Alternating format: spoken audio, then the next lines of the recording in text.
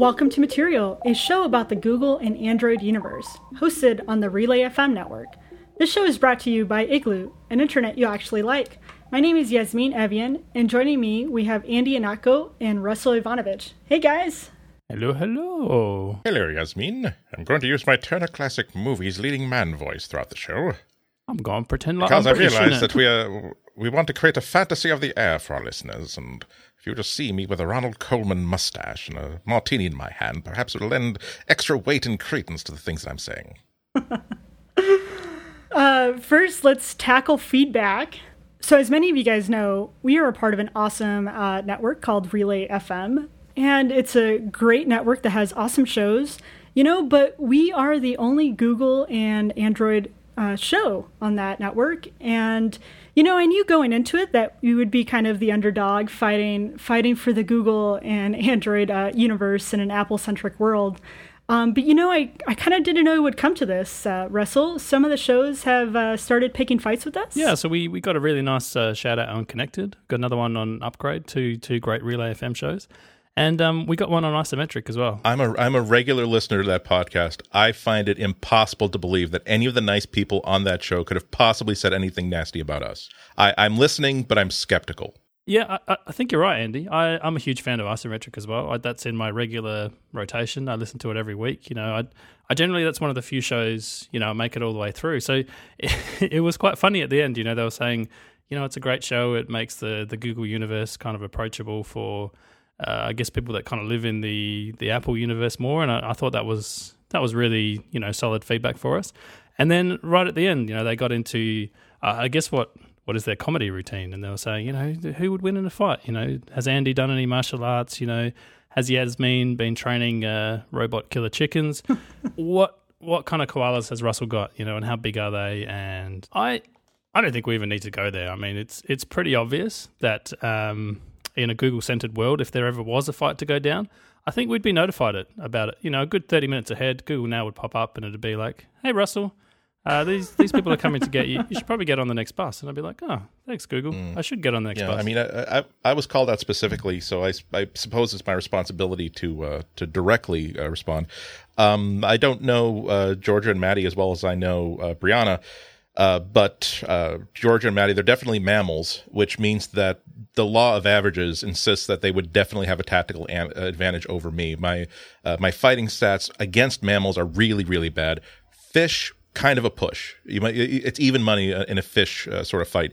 But yeah, I myself would be putting money on Georgia or Maddie in that sort of situation. My usual fighting tactic would be to, under the guise of slipping on the gloves and having difficulty lacing them up, try to steer the conversation towards like classic episodes of MASH or Columbo. And if they are also a fan of Columbo, we can start talking about our favorite episodes. And hopefully by the time, because I can talk about that like all day long. I'm guessing that they would have the ring rented for only about an hour. Because like in a city ring, you can't get them for more like than blocks of two. So by the time like we get to the actual fight, the deposit will be up, and I don't think they'd be willing to like spend for another hour. We'd reschedule for another week. We pretend there are conflicts. We try to get together on Slack. I'd pretend that I'm not subscribed to the right channel. That's usually the ways that I fight. It's a dirty fight, but it leaves my face relatively unmarked by. I did jump off of the top of a fridge when I was 5 years old, so there is a scar, but it's not even an interesting scar. I actually have a fridge scar as well. I'm just saying, George, don't hit me, Georgia, man. It'll make you look worse than me because it'll be like, oh my God, this is sad. Why did they beat up on that really defenseless guy who doesn't even talk a good game? He talks a very sad game. Well, see, that's where I'd be able to help you out, Andy, because I don't specialize in fighting, but I do specialize in the trash talk. It's a particular brand of trash talk. I think it's very intimidating personally. And I think all we have to do is rename the host of the show. I mean, you've got Georgia Dow. I think we just rename her to Georgia Ow. You've got Maddie Myers, Maddie Goodbyes. Steve Lubitz, we can just rename to Steve Nobits. And Brianna Wu, just change her name to Brianna Goo and boom. We've won. I think that's all it would take. Surely. I'm glad you have a distinctive accent, so we can make sure that they'll know that it's not me. It was you, or Yasmin. It was you. From the safety of having a title Ocean, might I say, which is kind of a cowardly act. Okay, I don't mean to turn against my own, but if it means that I'm the last one to be killed and eaten by these people, I'll turn on both of you. No problem. We're only on episode 3. Okay, we're not that close at this point. And of course, this is all in good fun. We love everyone at Relay FM. They've been really nice and kind with us, and we've loved, talking to you guys and teasing each other. And so thank you, Connected, Upgrade, and Isometric, for giving us some love and a shout out, and everyone at Relay FM for making us feel a part of the family. So I don't know if you guys know this, but I recently started a new internship. And so at Google? At Google. No, I wish. That would be awesome. Then we could start another podcast, interning at Google.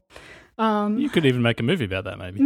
I don't know if it's ready for a movie. Maybe just okay. I think the box office response to that movie absolutely underscores your conclusion there.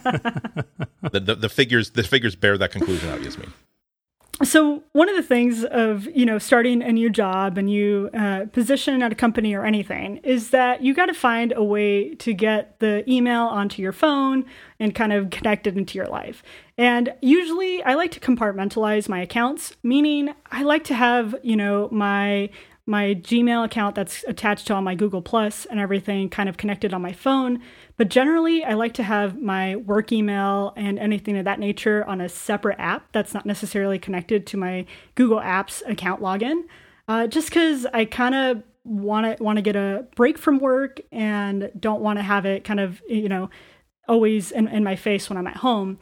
But one of the things that I've noticed is that this new job, they do lots and lots of meetings. And so what I was running into the issue was that the meetings were not necessarily feeding into my calendar and my Google Now updates. So it kind of added some barriers to my life. It wasn't integrated as nicely. And so I kind of took the plunge and I added the account to because it's a Google Apps account. So I added it to my phone, and just like magic, Google Now started taking all that information and started providing me useful things like, hey, that meeting is about to start in 5 minutes. Here's a little card. And hey, you have 6 other meetings after this. So I took it, I went in, and I just accepted the fact that this was now going to be a part of my life. And so that's kind of one of the topics that I want to talk about today is Google Now, and just kind of tell our listeners, who may not use Google Now, what Google Now kind of does for our lives and how it affects our lives. So Andy, what is Google Now? Google Now is the screen that you get when you swipe to the left from your browser, from your launcher first page. And it's right there because it's so important. The idea is for Google to use 2 things they do really, really well, one of which is to watch what you're doing every moment that you're doing it, which, yes, is quite creepy, but there's a payoff to this. And also to make a lot of really good, educated assumptions based on what it's watching everybody do.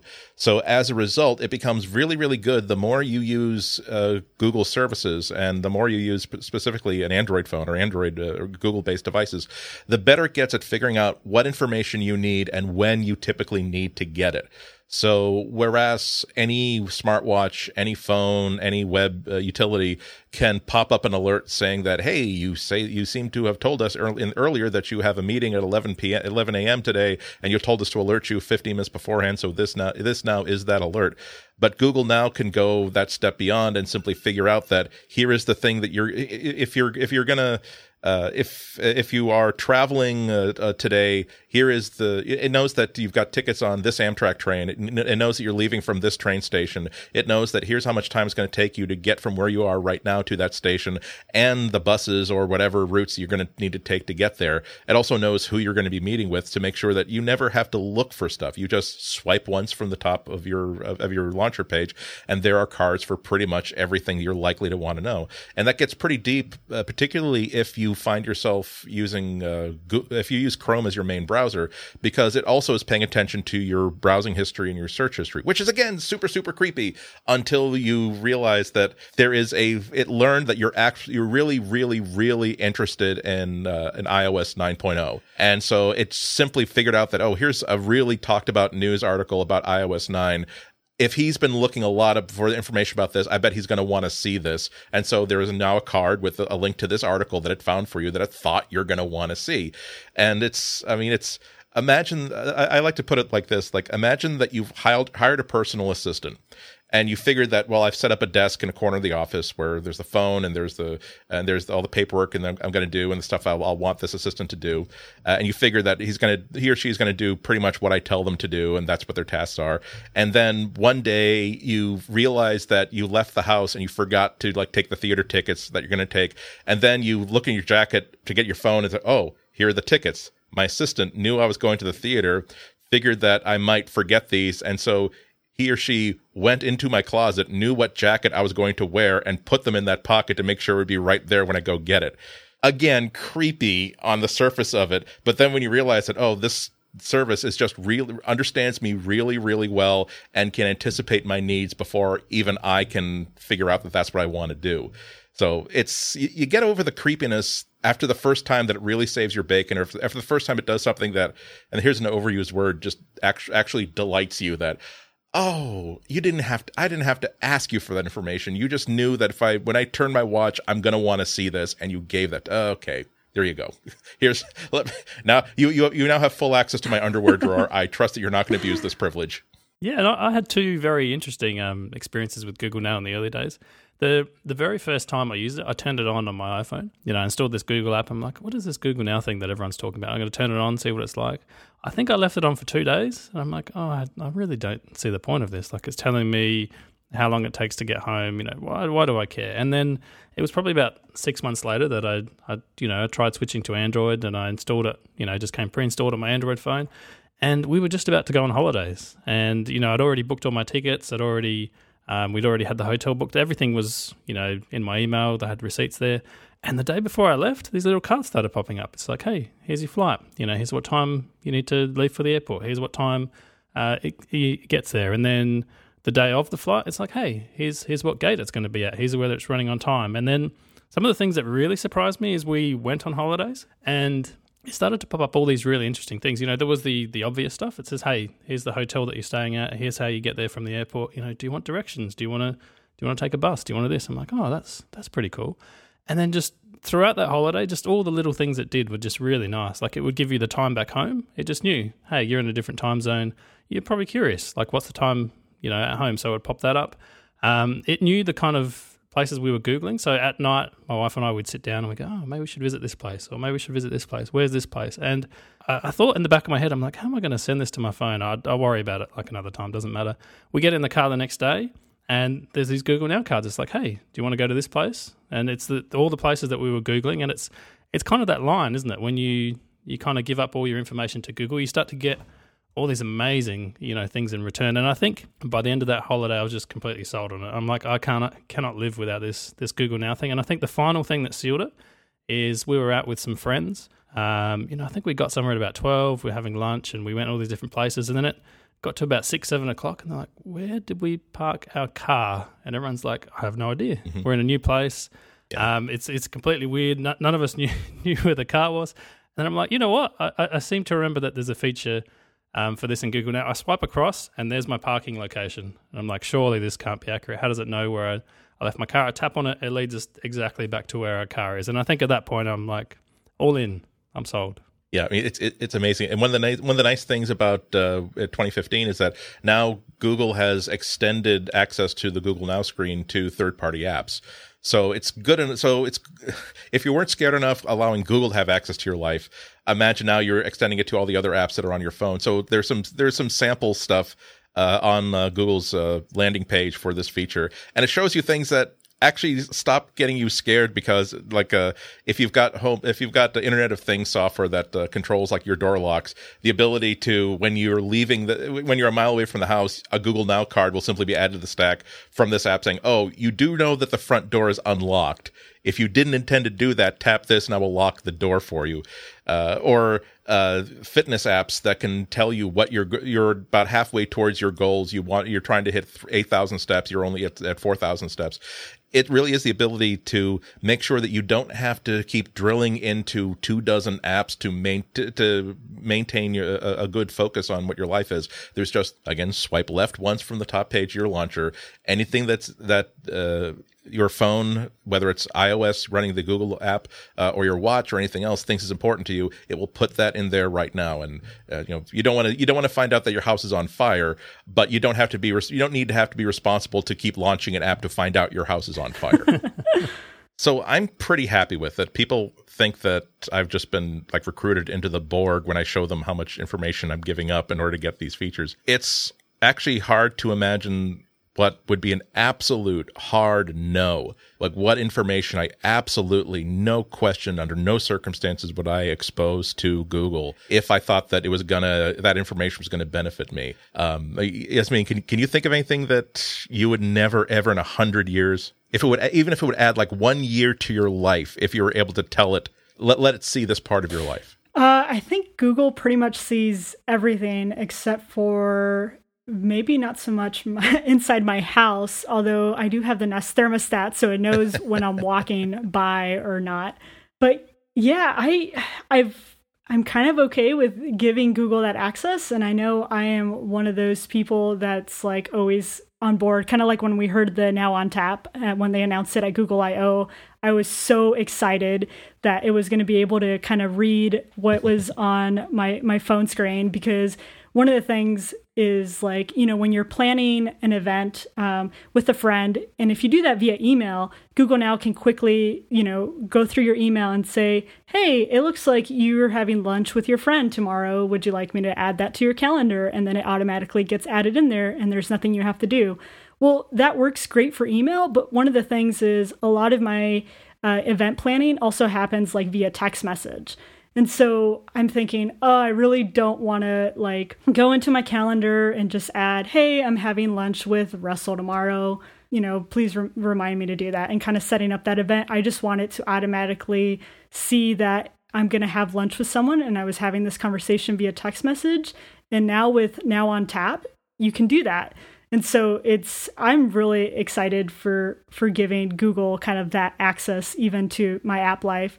I guess one of the things that I wouldn't want Google to see is probably my financial data, but they probably already see that with my email that they're going through. Mm-hmm. So, one of the things with the Now on Tap that people are really afraid was, okay, are they going to be able to see all the data and all the apps? And I am under the impression that you have to activate Now on Tap by swiping up either, right? So for it to actually see and read the data. So that puts me like more at ease, and I'm not so worried about it. But I don't know. What about you guys? Russell? Yeah, I mean, I'm the same. I think the turning point for me was when I realized that it's creepy to think of a human being sitting down there and reading my email and trying to plan out my day. But I'm a programmer by trade, and when I think of an algorithm looking through my email, I'm actually perfectly fine with that. Someone sat down and coded something that says, hey, if you see these things, it probably means this, and you start to get into this interesting area of computer science, and I think this is where Google is pushing into.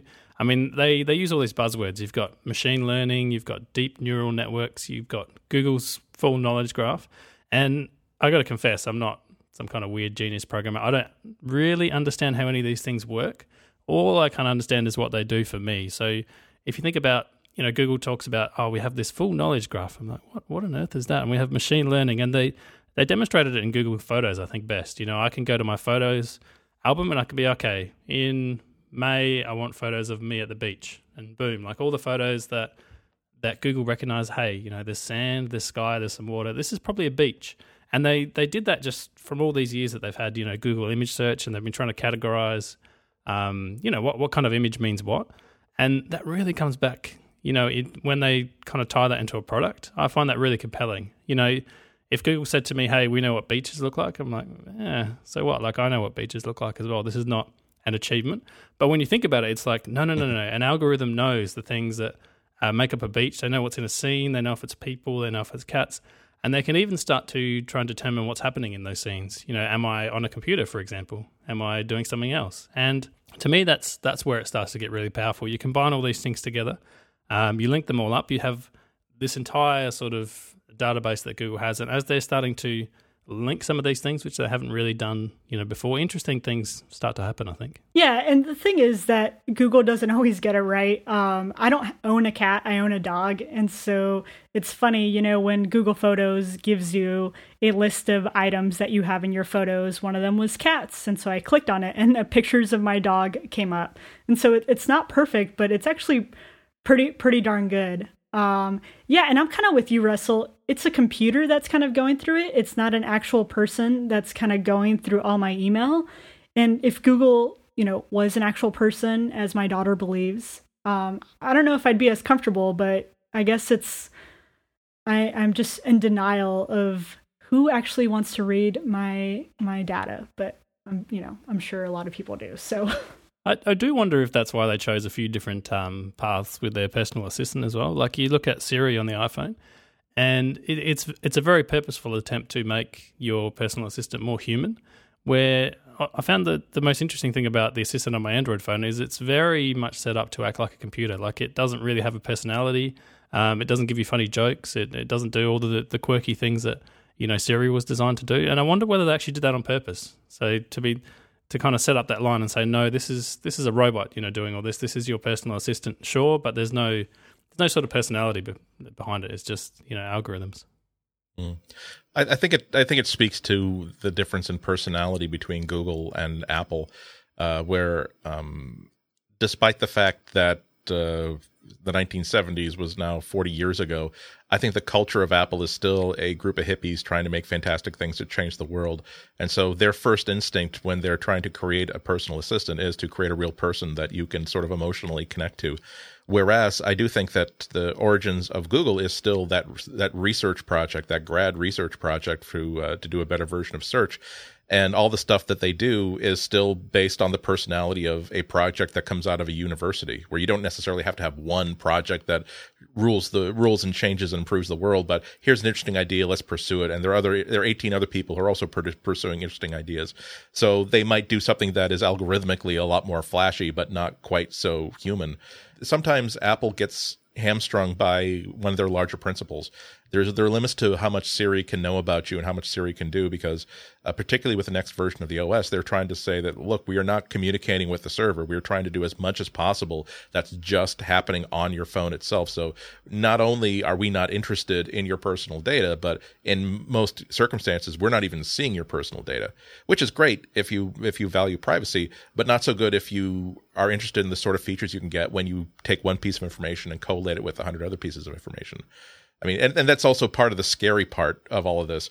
I've been wearing off and on like a $13 Chinese fitness band to test it out because it's dirt cheap and it works great.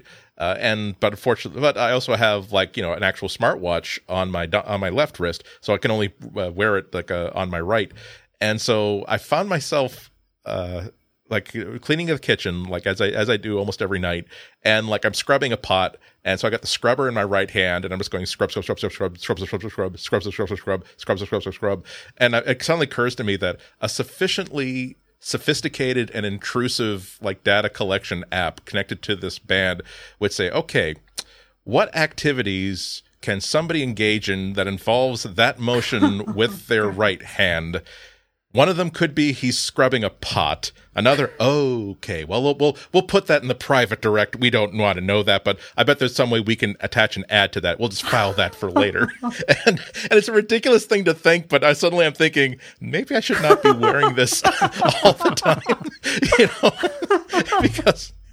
I mean, it's. I know it's ridiculous because sometimes you have that thing where you're not really paranoid, but you suddenly occurs to you when you're in a hotel room, there could be a really tiny camera behind any one of those little vents and one of those little things.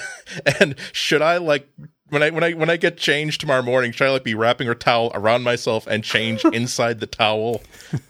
It's all about the unknown, and it's not that you don't. It's I guess the sinister thing is that I don't believe that the makers of this fitness band or Google would or is doing that, but I don't know for certain that they're not doing that, and that's definitely a bridge that we're going to need to cross before we can unlock the full potential of these kind of concepts. Wow. I'm scared now, Andy. You should be. You should be. Google is always watching, always listening. Okay, that was supposed to be a Yoda voice, not a creepy guy voice. I'm sorry. The Empire Strikes Back line is "You will be," and even then, it's not reverse Polish notation speech, so you wouldn't have gotten there. So just wanted to clarify. Sorry, you were saying, Russell. I was saying this is probably as good a point as any to take a quick break and talk about our sponsor. So this episode of Material is brought to you by Igloo, the intranet you'll actually like. And the interesting thing here is I actually spent 4 years of my life as an enterprise developer, and believe you me, like I came across a lot of intranets I did not like. So when I heard about the sponsor, I'm like, yay, finally, something good in this space. And I think the cool thing is with Igloo, you don't have to be stuck at your desk to do your work. You can manage your task list from your laptop, during a meeting. You can share status updates from your phone, as maybe you're leaving a client site or something like that. You can access the latest version of a file even from home. And I've heard rumors, and these are just rumors, that some people even do this in their pajamas, crazy people. And I guess the whole thing is that these days, everything you do is mobile. So your work, should go wherever you are as well. And, I looked at a lot of these intranet systems that I saw in previous companies. And my overriding thought was, whoever designed this must truly hate, me and everyone I know and everyone around me, because it almost seemed designed to, just pester me and just do everything the wrong way. But Igloo allows you to make your intranet feel like a place you actually want to be. It's surprisingly configurable. You can completely rebrand it to give it the look and feel of your team. You even have these things called group spaces where you can go in and give people, role-based access permissions, all the things you'd expect, I guess, out of a good system like that. And with Igloo, you can share files with your coworkers. So, it's a huge thing when you work at a big company. You've got to collaborate on things. You want to have things like read receipts sent back to you. So now, okay, this person read that. They didn't read this. And it's super useful for making sure that critical information, has been seen by someone and just keeping, I guess, everyone in your company on the same page. So, if you have all these same frustrations that I do or the company you work at does, then Igloo is something you probably want to check out. It's time to take a break from the intranet you hate. You can go sign up for Igloo right now, and you can even try it for free for a team up to 10 people, and that's for as long as you want. So teams of up to 10 people, try it as long as you want. Sign up at igloosoftware.com/material. We really want to thank Igloo for supporting Material and all of Relay FM, and we encourage our listeners, go to igloosoftware.com/material, support the show. So one of the hot topics in design right now is context. Everything that you're designing for your user is based on context, where they are, who they're with, what they're doing at that moment. To provide the user with the best experience, you have to take all those things into consideration. And recently I was in an Ask Me Anything chat with Liran Demir. He's the head of design at Pebble. And he was talking about wearables because he works at Pebble. And I asked him, besides telling the time, what do you think the single most important thing a wearable such as a watch should do? And he responded, it should tell you the time in a way that's specific to you. You can derive everything else from that statement. And I think that was so powerful because it is so true, right? Is that a service, especially like a wearable, should give you the information that you need at that time right now. And that's why context is so important. And that's one of the beautiful things about Google now is that it kind of knows where you are. And I think in the future, it's going to know who you're with. And those things, it's going to pop up little cards depending on where you are. So for instance, if you are near a movie theater, it will pop up a card that tells you all the different movie times at that movie theater. And so it's a great little tool if you want to go catch a movie to be like, hey, what's playing right now? Oh, that's neat. We have 20 minutes into the movie. Should we go and, get the tickets? Yeah, let's do it. So it kind of saves you an extra click, an extra search. It just provides that information based on where you are. Yeah, absolutely. I get back to the analogy of having that assistant where if you hire somebody and they do exactly what you ask them to do, that's fine. That will give you a letter grade of B. And you will get a cost of living increase. The person in any organization you value and you want to hire is the person who realizes that, wow, he's got like a ton of empty cardboard boxes over there. And he's told me that he has to save those because some of them are for hardware products that he needs to send back. But I bet that he just needs the boxes. We can, if I cut apart the tape and flatten them, he will have this entire room back, and I can still just simply tape it back up when he needs that box again. Something that maybe has never occurred to me, or I've never really figured out to ask him. That's how you get, that's how you get the canned ham at Christmas time and the $20 Starbucks gift card. This is something that's related to Apple Watch, but I think it's germane to like what you're saying, Yasmin. It's one of the things that really delights me about the Apple Watch is that if I'm at Starbucks, there will be a notification that has a link to my Starbucks rewards card or my whatever phony baloney plastic card that you load money onto in exchange for no coffee until you exchange it for coffee later on. Literally giving Starbucks the float on your coffee. But the idea that I don't have to go surface this thing manually, it can tell that because of the Wi-Fi signature of a Starbucks, it knows that I'm inside of Starbucks. It figures that there's a good chance that he's probably going to want to pay with this phony baloney Starbucks money that he got tricked into buying.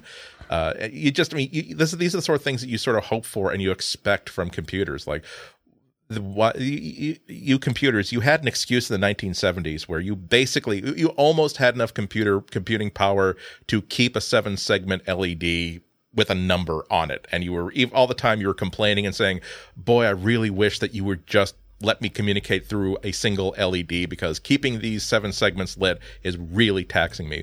But now every phone that you get for free, that's a crummy phone that you're upset that this is the phone you have, could have sent 14 astronauts to the moon and back. Again, has so much power. It should be able to figure things out. It should be able to act proactively. And no, you don't want it to buy things on Amazon that it thinks that maybe I would want to buy at some future point. But it's at least should be smart enough so that it puts the right tool, in my hand at the moment where I need to get it. Yeah, and I think the other interesting thing about context is it's not really a new concept. Like I remember distinctly being in a Nokia Innovation Lab, 12 years ago, and I asked them, what's the current thing that you're working on? What are you super excited about?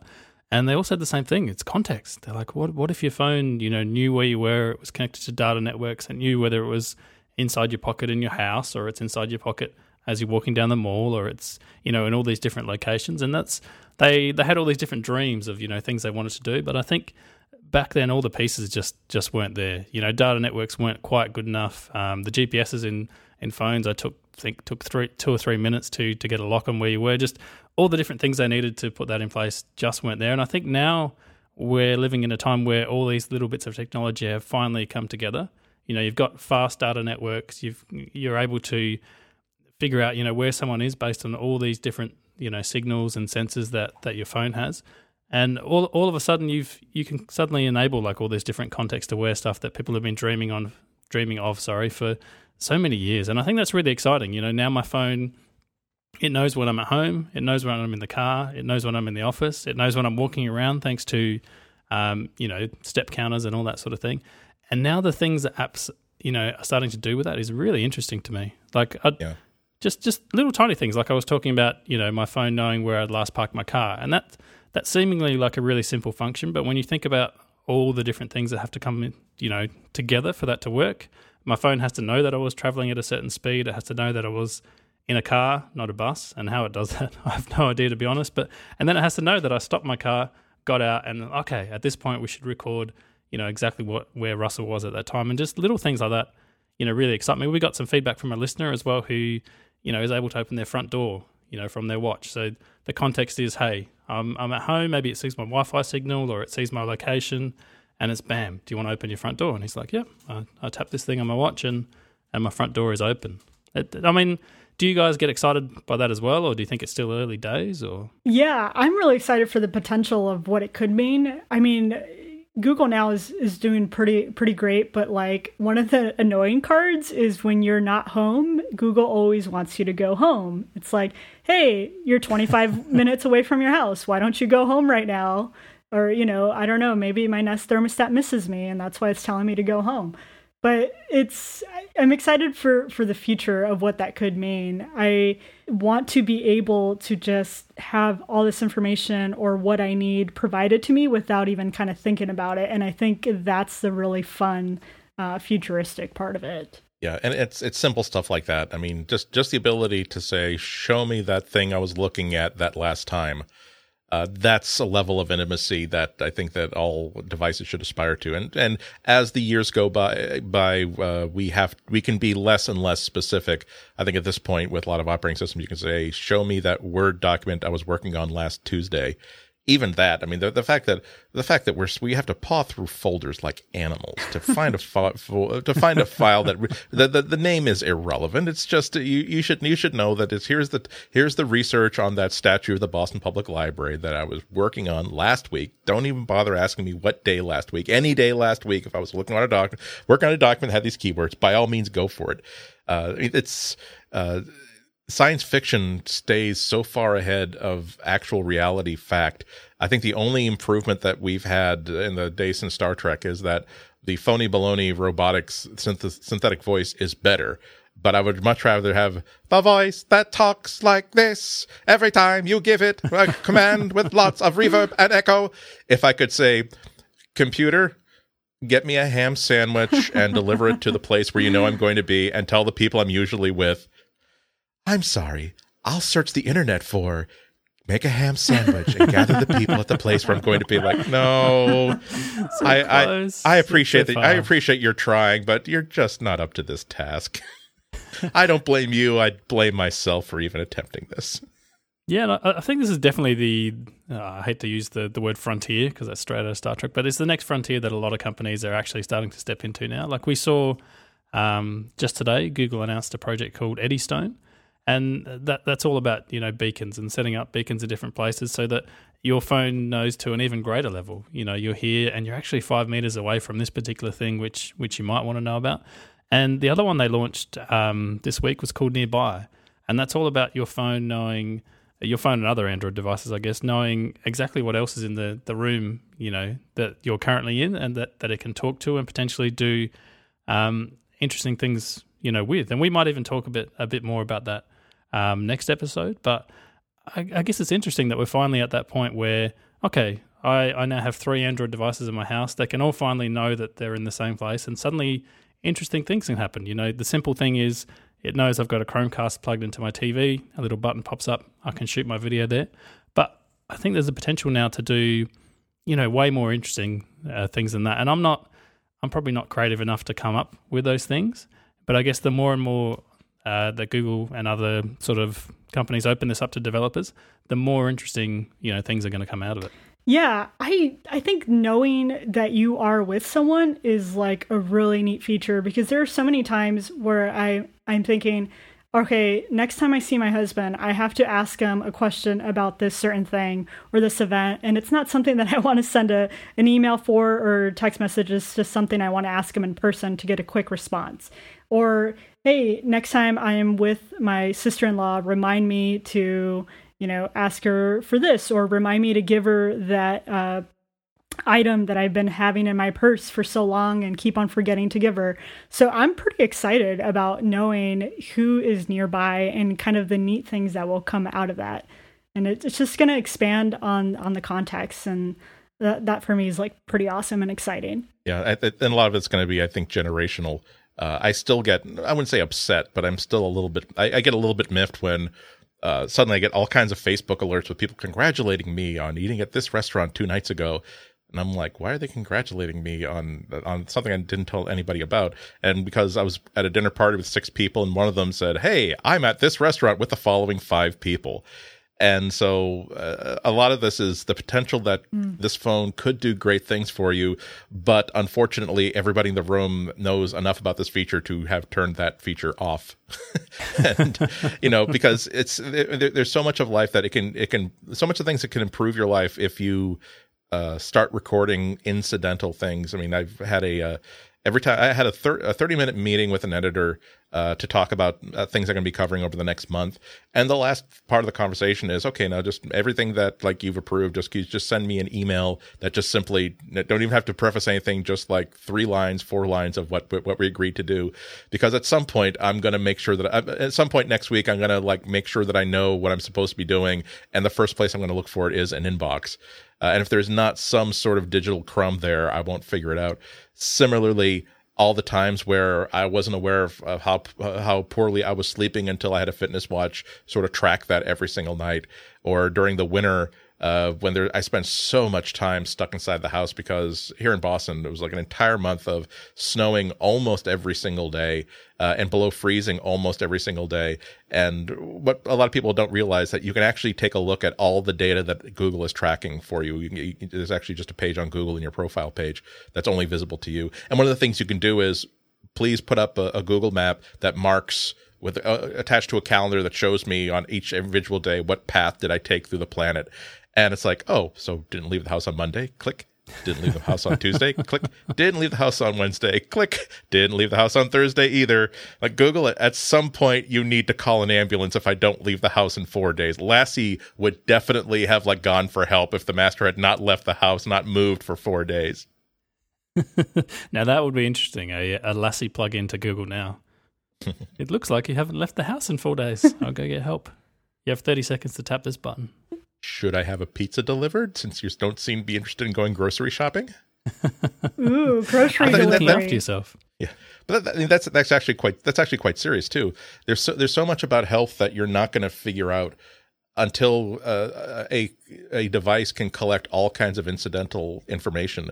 And now I don't want to get the explicit tag on this podcast, but this circles back to something I was asking before. What would you absolutely not allow Google or another piece of software to collect? And the odd thing, when I was talking to some medical researchers a couple of months ago about this kind of technology, and they said that honestly, if we could put a sensor into your toilet, and so we could just do nothing but, and even if all we did was sense, here is how often you're using the bathroom, there's so much disease we could catch early. And if we could then, again, I don't want to be gross, but do a little bit of taking, seeing what's in there. That could also say, okay, this person is having this is the precursor to what could be a problem because this person has both let us look into his toilet, but also let us communicate with his doctor. You know, we can basically flash this to the doctor saying, well, he has an appointment in 3 weeks. Here's something that this highly analytical piece of software has flagged. So perhaps you do want to run this $75 test that you normally wouldn't do. If you want to be less gross about it, you can talk about things like if someone who's in elder care, like how often did they get up and what parts of the house did they move through and did they not leave the bedroom for 2 or 3 days? How many times did they fall over the course of a month? When they fell, every time they fell, did they get right up again, or were they on the floor for about 20 minutes? And that's the sort of stuff that even if you're concerned that you're getting dizzy and falling down, you might not see that as a pattern until you see a graph that says, here's how many times you've been falling down a lot more often. And then the ability to also say you haven't been leaving the house as often. And also the ability to say, here is the food that you've been eating in your fridge. Do you notice that you tend to get dizzy a lot 5 days after you have high caffeine sodas in the fridge again, and maybe you want to take a look at, maybe you should try not drinking that for a week to see if that happens again.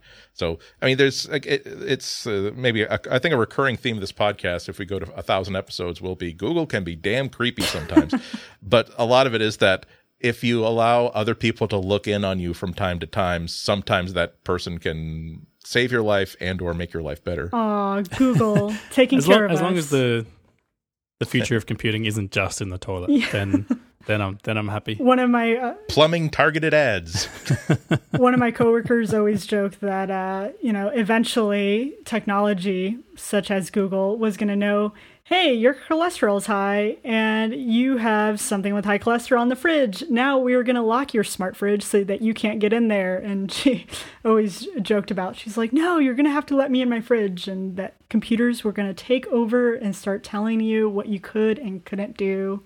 Google, please don't tell us what we can and can't do. Just guide us, help us. But I would sign up for that in a second.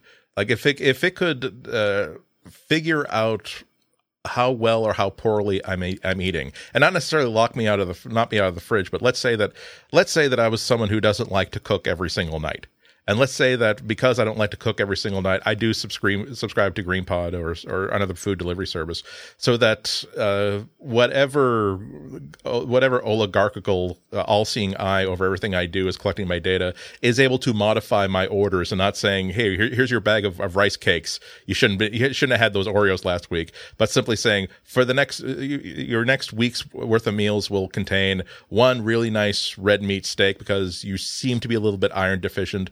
2 days, we're adding a 1 day a week vegetarian menu to you because we don't think you're getting enough vegetables on your own. Again, as long as it wasn't being snippy about it, as long as it's being you have asked us to give you advice and to place orders for you, and you still have the ability to order like green mint, key lime Oreos if you want to order them. We're just saying, if you're trusting us to make orders for you, we're going to order things that are in your best interests.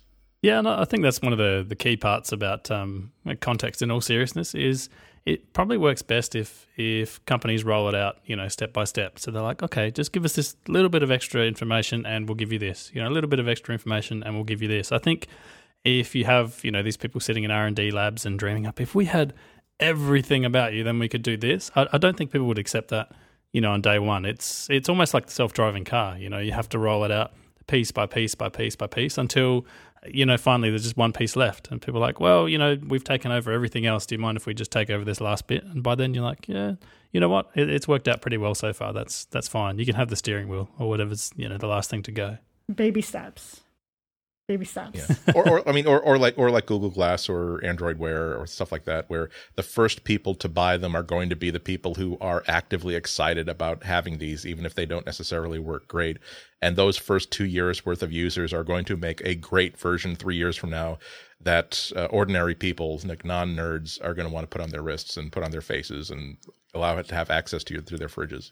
Yeah, that's true. There are always early adopters. There's no shortage of people that want to try the latest and greatest tech today, no matter what the cost. So as we're going to wrap up our Google Now episode, I would love for us to just kind of share one feature or specific thing that Google Now has really kind of changed for us and really helped us with. For one, me is waking up in the morning and seeing the drive time to work and seeing if there's bad traffic, or, hey, there's like 2 ways to get to where I work. So it's going to tell me which route is the best way to get there, which one's the fastest route.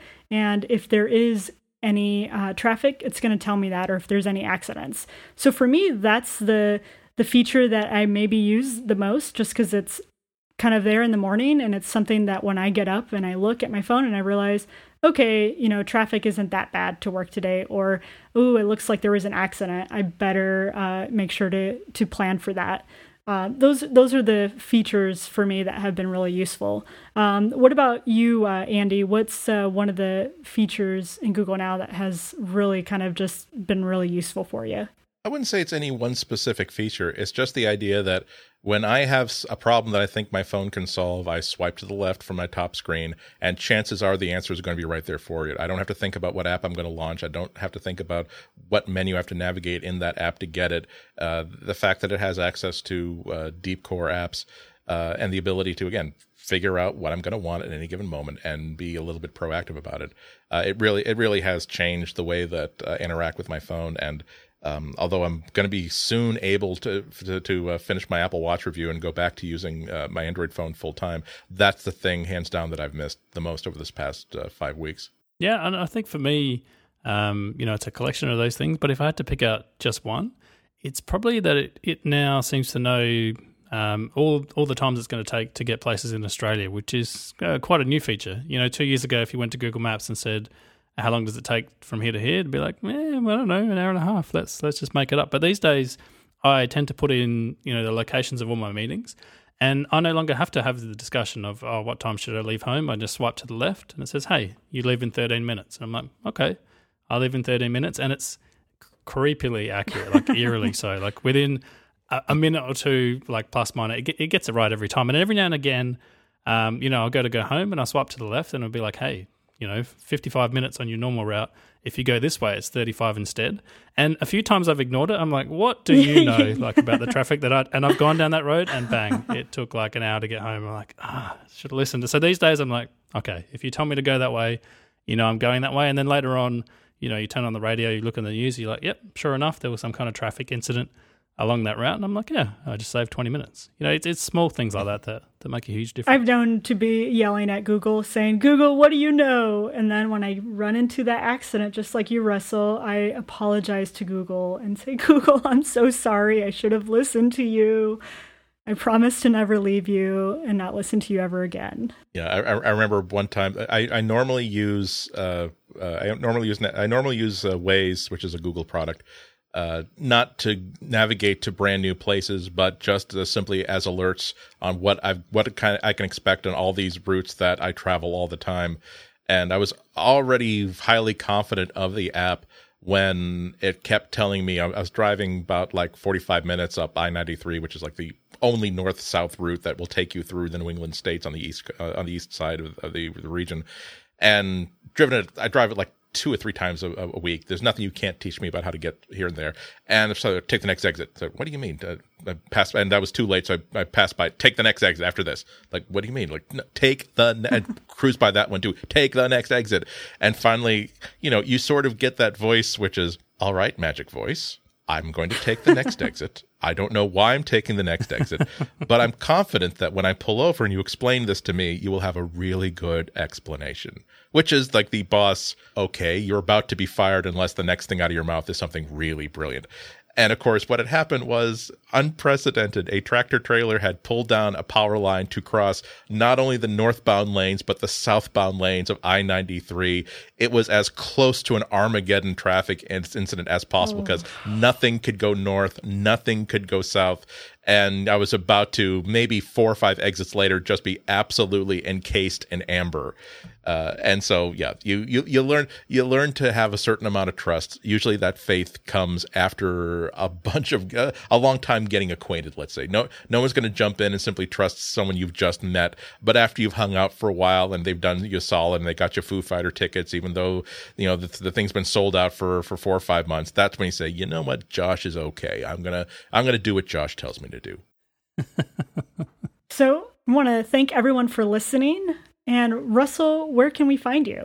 Probably the best place is Rusty Shelf on the Twitter. And Andy, where can we find you? The price of admission is to spell my last name. You can try Anatko at Twitter or anatko.com, which has my blog, which is not updated nearly enough because I get distracted by people who are going to be angry with me if I don't write and send the things I promised I would write and send to them. Maybe Google now can start prompting you to start writing more blog posts. Come on, Google, listen. I think that my editor's version of Google now would say, yeah, if past history is any experience, don't. I know you've scheduled Andy will send in the column today, but I don't know, maybe Friday, or maybe he'll think, it's 2 p.m. Let's wait until Monday. You know him better than I do, but I'm saying that I see the same data you have, Mr. Editor. I heard there's an entire lab at Google, 20 engineers, all working on deep learning just to figure out when Andy will submit an article. They've got it down to the 30-minute mark. And yet, we have such deep learning, us at Google, that we know that it'll be worth the wait. Every sentence will be a perfect gem of clarity, truth, and beauty. We will not be sorry that you waited those extra 3 days. And I am at Yasmin Evian on Twitter. And of course, I will put the links in the show notes so you can find us. Oh, and I almost forgot something really awesome is that you can now buy material stickers from the Relay FM store. Yay! Whoa. Did you say stickers? Stickers. I love stickers. I don't know, the personal question, are you one of those people that covers the back of your laptop in stickers? Because I used to hate that with a passion, and I've become one of these people. I now have 5 stickers on the back of my laptop. I feel so bad, but it's so amazing just to be able to stick them on there. So get some material ones, people. Yeah, I should warn you that they're only sticky on one side, though. I don't know if that's an issue. Because this is our first run, so if these go over, we might make both sides sticky. We'll have a few extra dollars in the kitty there. So the more you buy, the more we can advance this technology. Yeah, and there's even a learning algorithm built in. So how long it takes you to peel the paper from the back of the sticker is actually your IQ level. And for me, I've roughly got that down to about 45 seconds at the moment, just to find that little yes. Yeah, and that's not a reflection on you, listeners. I mean, we're not saying that you don't know which side you're supposed to apply towards your laptop. We're just saying that we're going to take that decision out of your hands in the version 2.0 of this. Although now that I think of it, this is the same reason why Osborne screwed themselves on the K-Pro 2000 by pre-announcing the next version. Forget I said that. We're not working on sticky on both sides. This is the only version of the sticker you'll ever get. You should just buy it now. This is the only run. We do get a taste. We're saying we get a taste, just a little taste. It's the merchandising. We're here to have wonderful conversations. We hope that you'll enjoy, but we just want to wet our beaks a little. There's nothing wrong with just wanting to wet our beaks a little. Yeah, I mean, I've been to San Francisco. I've seen how the startups do it. The first thing before you start a company is you have to make a T-shirt, and right after that is stickers. So I think we've done it the smart way. No T-shirts yet, but we've gone straight to the stickers. And then a custom skateboard deck. Ooh, I want a material skateboard for reasons deck. Nobody can understand. It's pretty. Yeah, so go buy some stickers and send us a photo. We'd love to see where you're putting material in your life. And you can find us on Twitter at Material Podcast, and email any feedback to materialpodcast@gmail.com, or visit our website, relay.fm/material. Until next time, stay in material.